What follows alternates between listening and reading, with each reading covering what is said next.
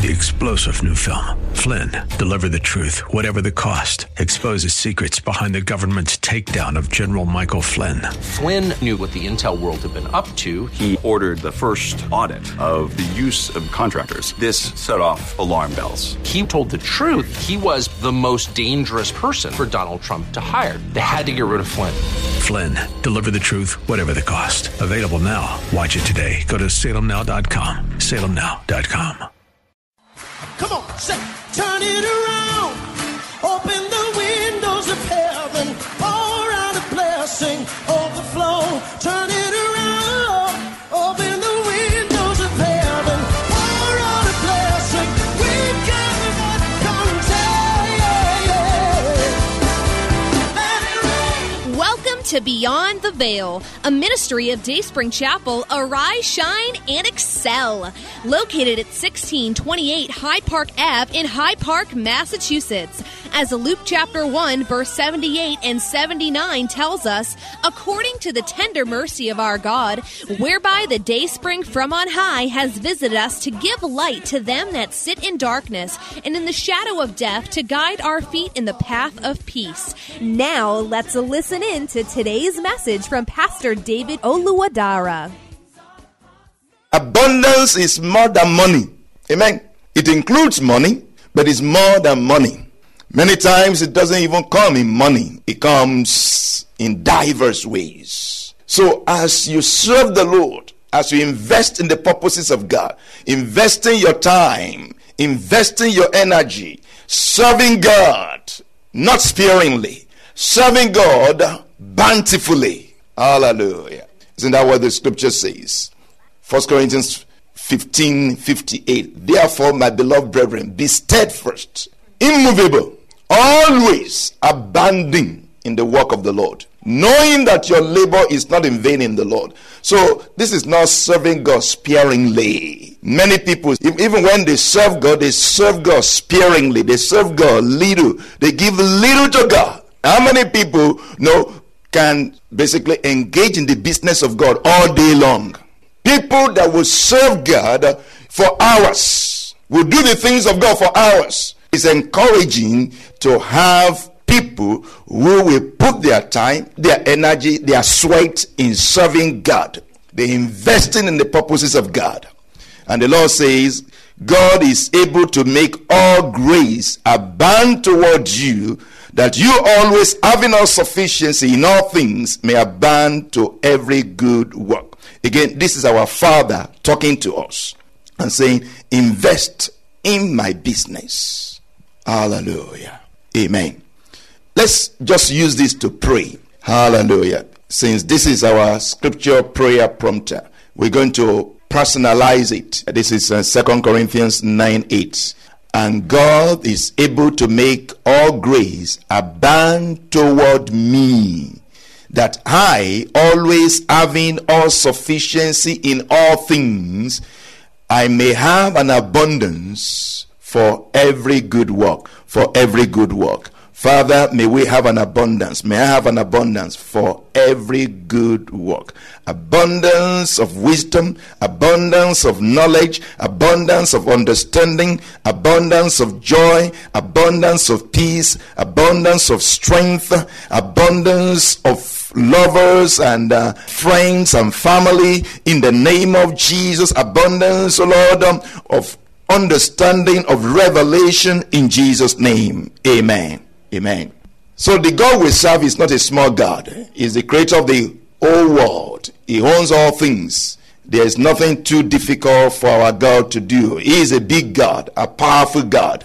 Hallelujah. In fact, God describes himself, as a big God in Isaiah 66 from verse 1. Say, heaven is my throne and the earth is my footstool. Where is the house that you build unto me? And where is the place of my rest? For all those things have my hands made, and all those things exist, says the Lord. But on this man, on this one, will I look, on him who is poor and of a contrite spirit, and who trembles at my word. very, very important. God is saying here, heaven is my throne, the earth is my footstool. I'm a big God. I'm huge. I'm big. I sit in the heavens, and my feet, my legs reach onto the earth. The earth is my footstool, meaning I'm big. Where is the house that you build unto me? No house can contain me. I fill the heaven and the earth. My throne is in the heaven. My feet are on the earth. So I'm so big. There is no place that you build unto me that I will fit in. I can't fit in the houses you build. In fact, I own everything. I made everything. Everything belongs to me. So don't worry about that. But to this man, on this person, I will look. Meaning, I will fit myself. I will make myself comfortable in the life, in the heart of someone that is repentant, that is contrite, that has a contrite heart, and the one that trembles, that fears my word. That's the one that I will live in the inside of him. Amen. Though the heavens cannot contain me, the earth cannot contain me, heaven and the earth cannot contain me, but I will make myself comfortable in the life of the one that is repentant, that trembles at my word. Amen. So that's the picture of our God. He's a big God. He is a big God. Let's go to our texts. Luke 15. This is our Father talking to us. Luke 15 from verse 11. Then he said, a certain man had 2 sons. The younger of them said to his father, Father, give me the portion of goods that falls to me. So he divided to them his livelihood. And not many days after, the younger son gathered all together, journeyed to a far country, and there wasted his possessions with prodigal living. But when he had spent all, there arose a severe famine in that land, and he began to be in want. Then he went and joined himself to a citizen of that country, and he sent him into his field to feed swine. And he would gladly have filled his stomach with the pods that the swine ate, and no one gave him anything. Now, we know this story very well, and I don't want to read through the whole story, but our focus is not on the prodigal son. Amen? Now, our focus is on the brother, the older brother that was present at home, but not present. Amen? He was present, but not present. He was at home, but not really at home. And he lived in the house with plenty, with abundance, but he lived poorly. He lived meagerly. And that's the story of many Christians. That's the story of many Christians. That they have a rich father, we have a rich father, but we don't experience, we don't see, we don't live in the abundance of our Father. We lack many things. Many children of God lack peace, they lack joy, they lack strength, they lack wisdom, they lack knowledge. But their Father is rich in everything, is rich in all those things, yet they lack these things. And we see in the life of the brother of the prodigal son, that though he lived in the house of abundance, he did not enjoy the abundance in the house. Now, for us to understand that their father, which is like a picture of our heavenly Father, is rich, let us consider some verses here. First of all, we see in verse 17, it said, when he came to himself, he said, how many of my servants, hired servants, have bread enough and to spare, and I perish with hunger? So his father had many servants, not one servant, many servants who were well fed, who had enough food to eat, abundance of food. Usually, servants will not be fed well. They are not giving, a whole lot of things. But these servants had enough food to eat, and they even give out. They had enough to eat and to spare. So he remembered that when he was hungry, when he had nothing. So we see that their father was rich.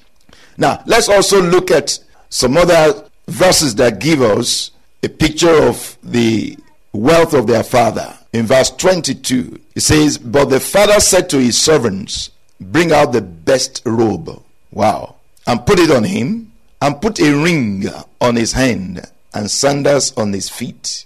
And bring the fatted calf here, and kill it, and let us eat and be merry." Wow. So we see this father again. He has many servants. One of his servants he said to his servants, no, not one servant, but servants.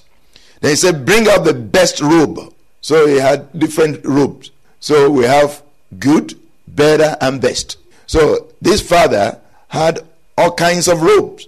Amen. Many robes. Now he said, bring out the best one and put a ring on his hand. Dress him up like a royal. Dress him up like a king. And bring the fatted calf. Let's kill it and make merry. Now, if you look at verse 25, you see that this was not just a small celebration. Again, if you are not wealthy, if you don't have abundance, you will not throw such a party. Verse 25, now his older son was in the field, and as he came and drew near to the house, he heard music and dancing. Amen. Music and dancing. So this is a rich father. He's a rich father. Again, we are not focusing on the prodigal son. We are focusing on the brother. Now, let's see the reaction of the brother who lived at home. When he heard that his brother was back, he was angry. How can you be angry? Your brother back at home? Wow.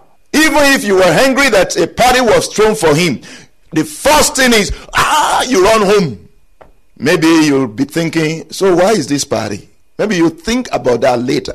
But for you to be angry just to hear that he was back and there was a party for him, that's not good at all. It actually shows that you didn't want him to be back. You didn't care about him. You never prayed for him.